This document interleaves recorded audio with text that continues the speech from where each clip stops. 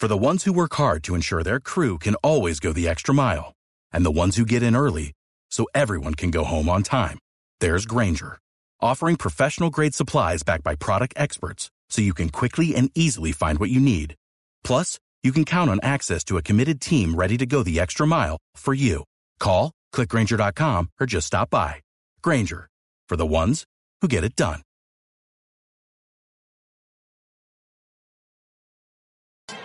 This is it's under 3:30. It's about 3:10 remaining in the fourth quarter. And the punt is off, and here goes what's the scariest sight for the Jackson State Tigers. Williams takes the punt back.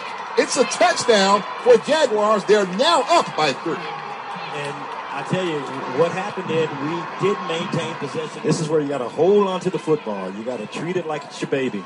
41 seconds. The handoff. Lee is in. Touchdown, Jackson State. Oh, yes, indeed. Like the call, straight up the gut. Lee's a little fellow. It's 1st and 10. And the Southern Jaguar offense, led by the quarterback, Jeremiah McGinty, who has had a pretty good game, 4 wideouts and 1 running back. McGinty, quick throw, slant, and the slant is complete. And Quad Hawks is chasing the runner, and he scores a touchdown for the Southern Jaguars. 19 seconds to go. The Jaguars take back the lead from the Tigers.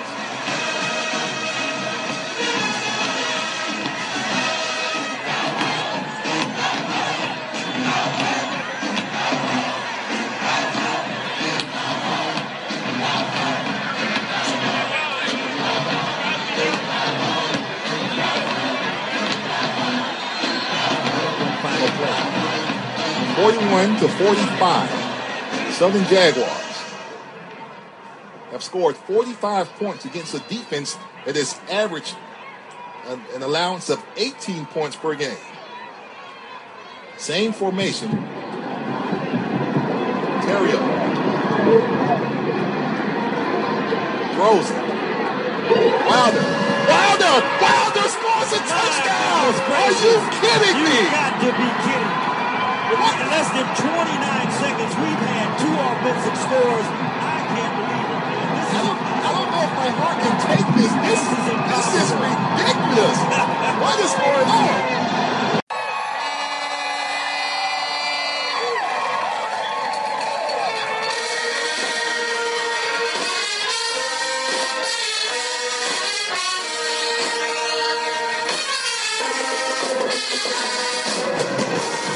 Tiger fans, welcome to episode 18 of the official Tiger Talk with the 1400 Club podcast, bringing you all the latest news, updates, and buzz surrounding your mighty JSU Tigers.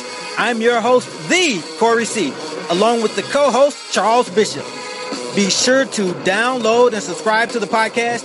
Apple users, rate and review the show, and everyone follow Tiger Talk with the 1400 Club on Facebook and Tiger Talk 1400 on Twitter. It all helps the cause, which is I love, Jackson State University. Joining us today is beloved former Jackson State University quarterback, Mr. Casey Terrio. Welcome to the show, Casey. Yeah, thanks for having me. Glad to be here, guys. I'm glad to talk it up with some Jackson State people again. It's been a while for me. Absolutely. I love. So, Casey, we know, with you being from Michigan, you played football, of course, at Jackson State in Mississippi. Can you kind of take us back to that time when you were becoming acclimated to Mississippi, when you first moved down there, just getting adapted to, Jackson State and the HBCU environment? What was that like for you? Was it an adjustment period? Was it a culture shock? How was that? Yeah, I guess it was a little bit of everything. I guess the only thing that I had that I knew was familiar was football, but for me that didn't start until months after I got there. It was a huge acclimation period for me just because I was there for summer school and there's not a lot going on. There's not a lot of student body, and it's kind of just like finding my way back into this realm of am I going to be accepted? Am I going to be successful? And it's all these things that kind of had this, I was feared to be a failure still. You know, I was still coming just out of that situation from what I got into from Grand Rapids and being declined by so many schools, and it just really takes it really took a shot at my confidence level. And then I'm going to a place that was so much different for me, when football was the only thing that I had to kind of latch onto. And obviously playing football, it was like you always have a diverse team and a diverse group of people and different people from walks of life, especially playing JUCO football. But again, it's not I've never been to a place where it was very relatable for a lot of people who are not white to be in a place where you're suddenly the minority in that situation. And that was the culture shock for me. And it was just, being at home, even commercials on TV, it's like, yeah, like it's usually all white people. And the commercials, you know what I mean? Like the billboards, everything is usually advertised that way. So for me now, it's like, it's a completely flip of the script. And, just every day hearing a different accent, that was even, that was even a period for me too. It's not like I spent a lot of time in the South. It was just, it was just a period where I was getting over my insecurities from what I was coming out of, to try to really be like, yo, by the way, I'm Casey Terrio, and I'm trying to be the best quarterback to ever play here. And that was just a lot for me to carry in the first couple months. Wow, that's interesting. Casey, let me ask this question: like, what are some of your fondest memories of not only playing for Jackson State, but also just being a student in the campus life at Jackson State? Man, there's so many. Just like, it's all just really good memories. I think, Friday when everyone's out, outside on campus and just walking, just walking back and forth, music's playing, people are stepping, and it's like, it's just fun. It was just a fun time. It was just good memories being up in all my teammates' dorms and, coming over to my apartment no matter what we were doing. It's just all good memories. Walking into the cafeteria and everyone just kind of being obnoxious, giving each other shit like, oh, yo, Casey Terrio, number 11. And it's like, yo, it's so unnecessary. But, looking back, it's just funny because, you're really living in the moment. And, just like the people I met, like my best friend today is still Rennie Rollins. And it's like, without any of these situations, it's just, obviously that never would have happened. That's awesome. Exactly. Casey, tell us something that you really loved about Jackson State that you probably didn't expect before you got there. Now, I know you hadn't bitten before, so you didn't know what to expect. But what kind of surprised you when you got there and made you say, "Wow, I really love this"? I would just say the openness of the community. I mean, I know, like if I would have, I'm not like blind to the fact that if I would have came there and I would have been horrible and I would have went 1-10, it wouldn't have been the same story for me. But that's also the pressure that I accepted when I said, yo, I'm going to Jackson State. That I know I'm becoming aware of their tradition. I'm becoming aware of what I need to do in order to get this kind of reception. I know who I am and my circumstances. I know a lot of people might not be happy right away that I'm just coming, this so-and-so troubled kid from Michigan, white, gonna come and just take over the face of the program. Like, that's not going to be a thing that's going to happen easily. And obviously when I said yes to the scholarship offer, I accepted all those challenges. And that was, I mean, that's probably it for me. Right. Wow. Now, from a football standpoint, you were handed the keys to the offense right away. And you had a plethora of weapons, from Rico Richardson, who went on to play in the NFL, Marcellus Wilder, an awesome wide receiver, and, of course, you mentioned Rennie Rollins, an amazing tight end. What was it like leading such an explosive offense? Yeah, I mean, obviously, like Ant Mays and Keenan Tillman, and E.J. Drury and, Rico and Rennie and Cello, like everybody told me, yo, I promise if you come here, all we need is that spark at quarterback. We have the receivers. We have a great defense. We have an offensive line. Like you might have to make some things happen. And like they were just talking to me like, this is how I play. Like if something's not there, I will make something happen. I run around. I play like my hair's on fire. Like if you guys can do that with me. I was kind of given the keys to the offense just because that was a thing, and it just blended with really how the SWAC football is, and I just fit well in that system. And through camp, I just like a lot of people watch other quarterbacks, and a lot of other quarterbacks like to critique what this kid's doing and how I can do it better than him, which is what I do. But it's also how can I beat the defense, and this is something that just kind of stuck out to Coach Wilson, the offensive coordinator at the time, and I just did things right away, and I decided on my own, this play is going to work better than the one I got from the sideline.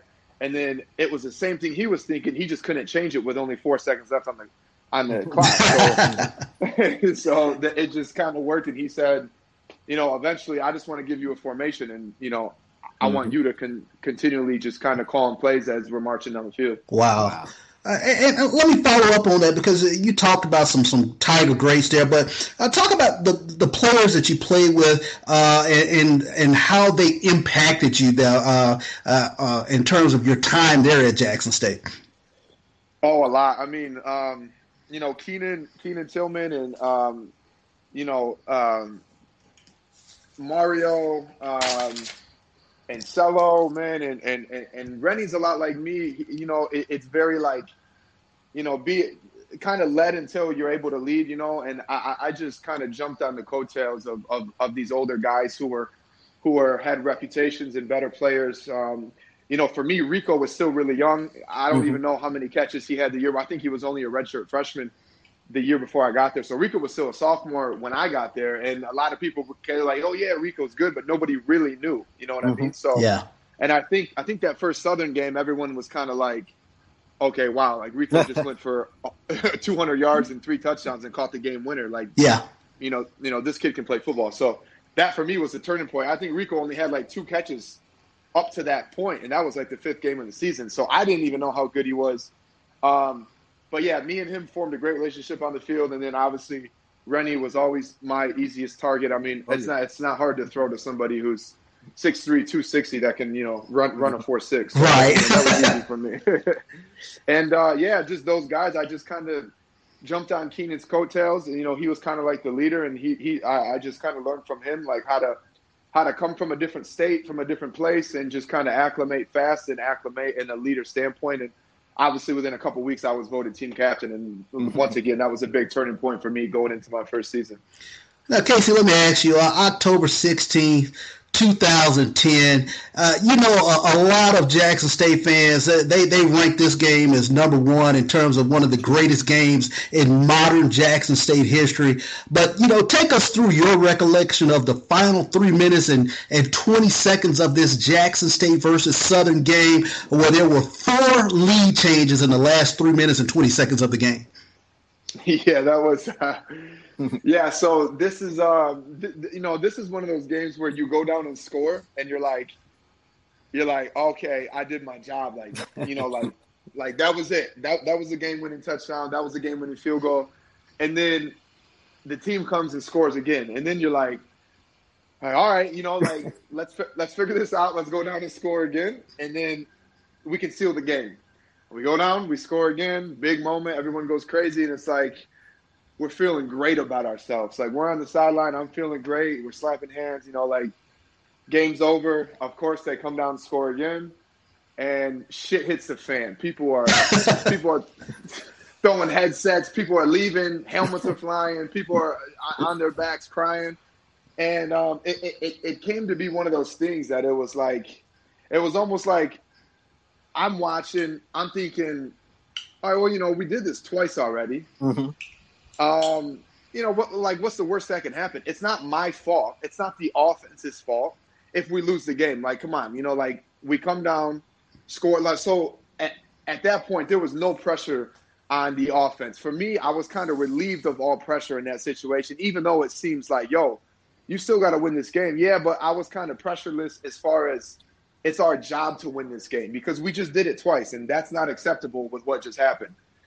So, coaches are obviously not in the moment so far as like, we only got 15 seconds to figure out what we're going to do. So I kind of say like, don't worry, coach, I got this. But I didn't mean like I don't need advice or like I don't need consulting. I meant like, hey, like I got this. I think we're in control. Like I think we have a good feeling on our offense that like we've done our job, and what's the worst that can happen? Let's try to go make a couple big plays and you know, maybe get a touchdown out of it. You know, no, I don't think any of us really thought we were going to go 60-some odd yards in 16 seconds and score a touchdown. It was just kind of one of those things that we just said, all right, you know, fuck it, let's just go see what can happen. Okay, so let me follow up on something, because that was one throw, and it was before the game winner, where you found Renty Rollins in the seam, and you threw a frozen rope where he had gotten beyond the linebackers, he was in front of the safeties,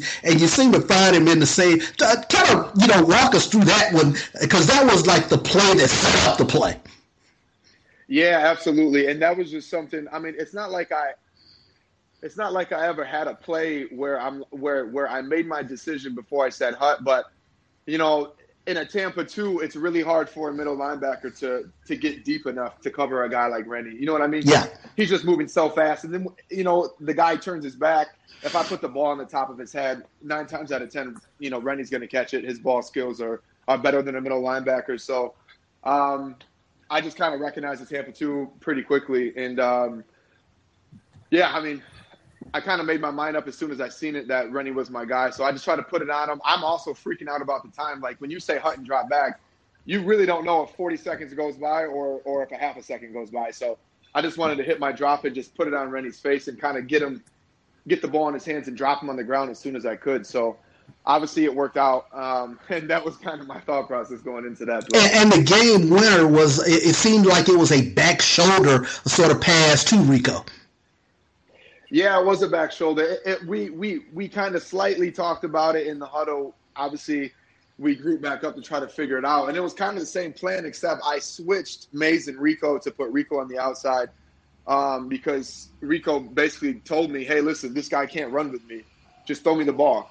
So I said, all right, Mays, I want you inside. Obviously, they're going to be worried about Rennie a little bit. They're kind of going to shelter that side of the field. So, Mays, I want you to just attack the play side safety, and Rico, hopefully it leaves you with a one-on-one.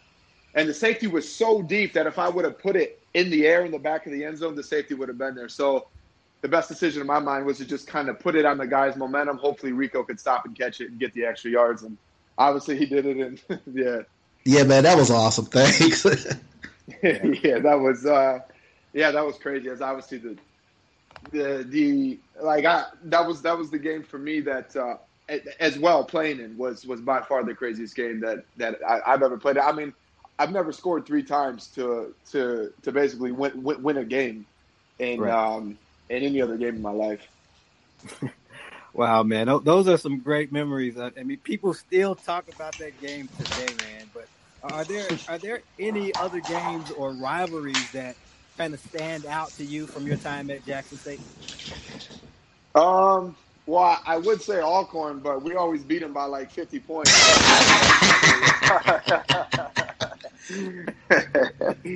No, Southern was probably Southern was definitely my most intense rivalry. I would say Tennessee State was wow, those games were incredible. Obviously nail biters. I threw a game-winning touchdown, and obviously our defense stepped up big in another game. The Grambling games, obviously I never beat Grambling. Those were always a 3-point, 6-point game. Mm-hmm. When I was there, Grambling was great those years, obviously. And, but no, Southern and Tennessee State, obviously because coming out on the winning end, obviously I'm just more attracted to those games. Of course. Yeah, but no, I mean, obviously Alcorn's a huge rivalry. I just didn't get to see that aspect of the rivalry because we always beat them so badly. Right. Definitely. Casey, you had an illustrious career at Jackson State. You threw for over 7,000 yards, 58 touchdowns, rushed for 19 more touchdowns. You went 8-3 in 2010. You went 9-2 in 2011. Now, I know you're aware of just the history and tradition of Jackson State as far as the players who have come through 1400 Lynch Street, but how would you characterize your legacy in JSU football lore? Because your name is often associated with some of the best to ever put on a JSU uniform.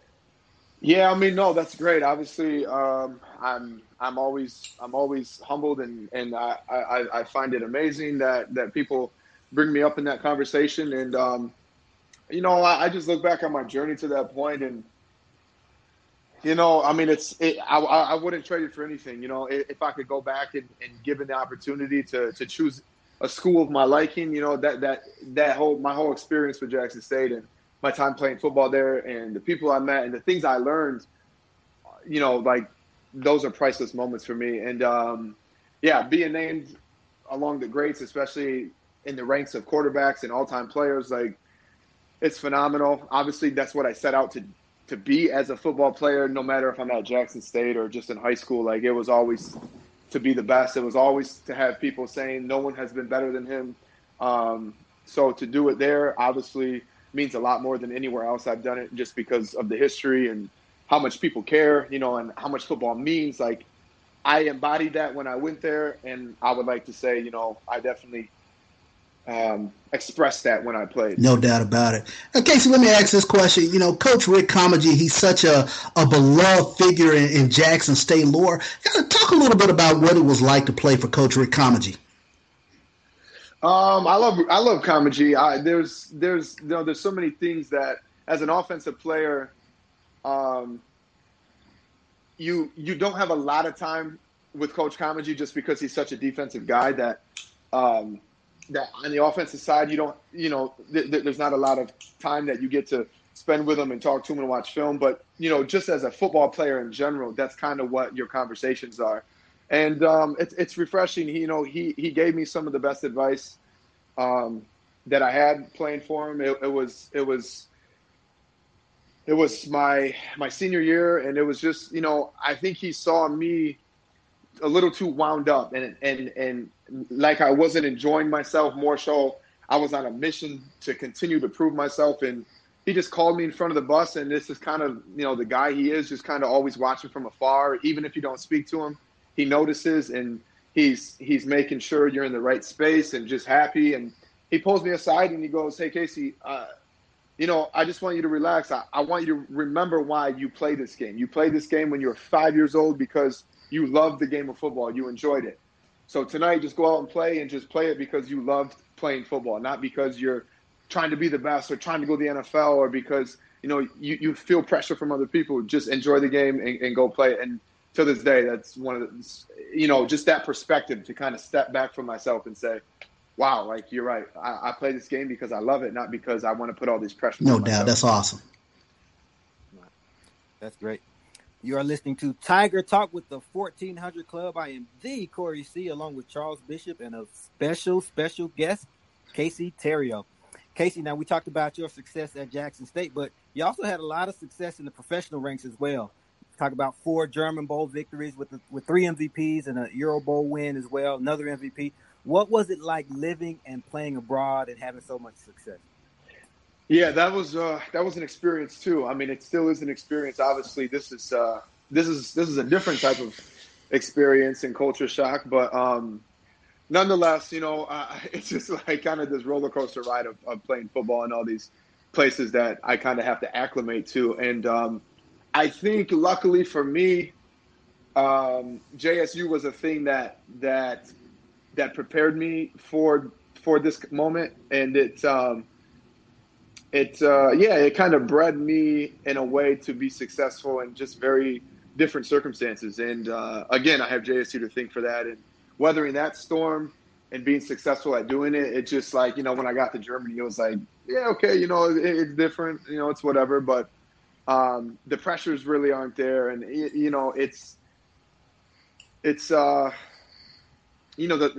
level of competition, the excitement, the hype, it's not equivalent. So to be successful there, I really just had to go out and just do what I do and, be happy doing it. And that's kind of what led me to being successful, and yeah. Casey, when I was researching you and, we came across these stats, we talk about the 58 touchdowns that you threw, but you also rushed for 19 touchdowns. I was always curious, was there anyone that you kind of patterned your game after? Good question. I mean, I liked so many different quarterbacks growing up, but my favorite quarterback, I was a big Eagles fan, so I was obsessed with Donovan McNabb. So, I always watched Don. Obviously, like I could never make the type of throws that he could make because his arm was ridiculously strong. But just kind of being off balance, like a Brett Favre, Donovan McNabb guy who could also run and just get back up. You get hit, some shit happens, you go wrong, you just kind of sling it around, but you somehow always find a way to just be successful. And I guess that's the Brett Favre, like the throwing on different angles, like, running when I need to, but doesn't look like you can really run that fast, but for some reason you can't get caught, like an Aaron Rodgers type, I don't know. Guys like that. Yeah, no doubt. Casey, can you kind of bring the fans up to speed on what are you up to nowadays, and what would you say is next for Casey Terrio? Yeah, so no, I'm still playing football over in Germany. The league is the GFL, and obviously we're kind of on the fence because of this virus. If sports will resume or if I'll end up playing this year. But if not, I'll just continue working out and hopefully play another year or two. I want to finish my master's online, and then eventually just get into coaching. And that's kind of like my end goal. I definitely want to stay around football, and I want to coach the game. And, when time comes, that's something I definitely want to do. Casey, that leads me to my next question in terms of you saying you want to stay around coaching. Would you give thought to coming back to Jackson State in some capacity? Absolutely. I mean, I give a lot of thought to that. It's just something that I don't put a lot of thought to because I don't want to coach yet. It's just because I would rather play. So I think when that time comes, I'm going to see, where everything takes me. For me, making plans in my life has never really worked out. I've just kind of on the spot been somewhere. So I'm just going to go with the flow, and making plans, it's kind of not my thing now. So I'm just going to keep playing and hopefully finish my master's within the next 24 months. And then, coaching for Jackson State would be definitely something. Oh, man. Well, congratulations on working on that master's and everything in your future endeavors. Thank you. I appreciate that. All right, Casey, as I said earlier, you are a beloved figure in the Jackson State community. Fans, just again, they adore you. They love you dearly. So can you let the fans know how they can follow you on social media? Yeah, so my Instagram is at Casey Terrio. And then my Twitter is at Terrio Casey. And that's pretty much it. I mean, I don't really have YouTube or anything like that. So, yeah, just my Instagram and Twitter. And, reach out anytime. I also have a Facebook page. I check seldomly, but definitely like my Facebook page. I think it's just Casey Terrio. And send me a message on there. I'm open to a conversation. I'm open to a good memory. Anything that can remind me or that you can tell me I did something maybe I don't remember. And, contact me anytime. All right, Casey. Well, we no doubt about appreciate your time. Thank you, Casey. No, I appreciate it. Anytime. Thanks, guys. All right, well, that'll do it for this episode of Tiger Talk with the 1400 Club. Thank you to all of our listeners. And again, be sure to download and subscribe to the podcast. Apple users, rate and review the show. And everyone, follow Tiger Talk with the 1400 Club on Facebook and Tiger Talk 1400 on Twitter. Leave a question or a comment while you're at it, and we'll be sure to read it on air. I can't stress the importance of this enough. We're looking to do some big things with this platform to aid the athletics department. It all starts with you downloading, subscribing, rating, and reviewing the show. And tell every Tiger that you know. We're on all podcast outlets, Apple Podcasts, Google Podcasts, Spotify, and so on. And we'll be posting each episode on our Facebook and Twitter pages. As always, thank you for the support. And on that note, go Tigers. Hashtag Hack the Vet.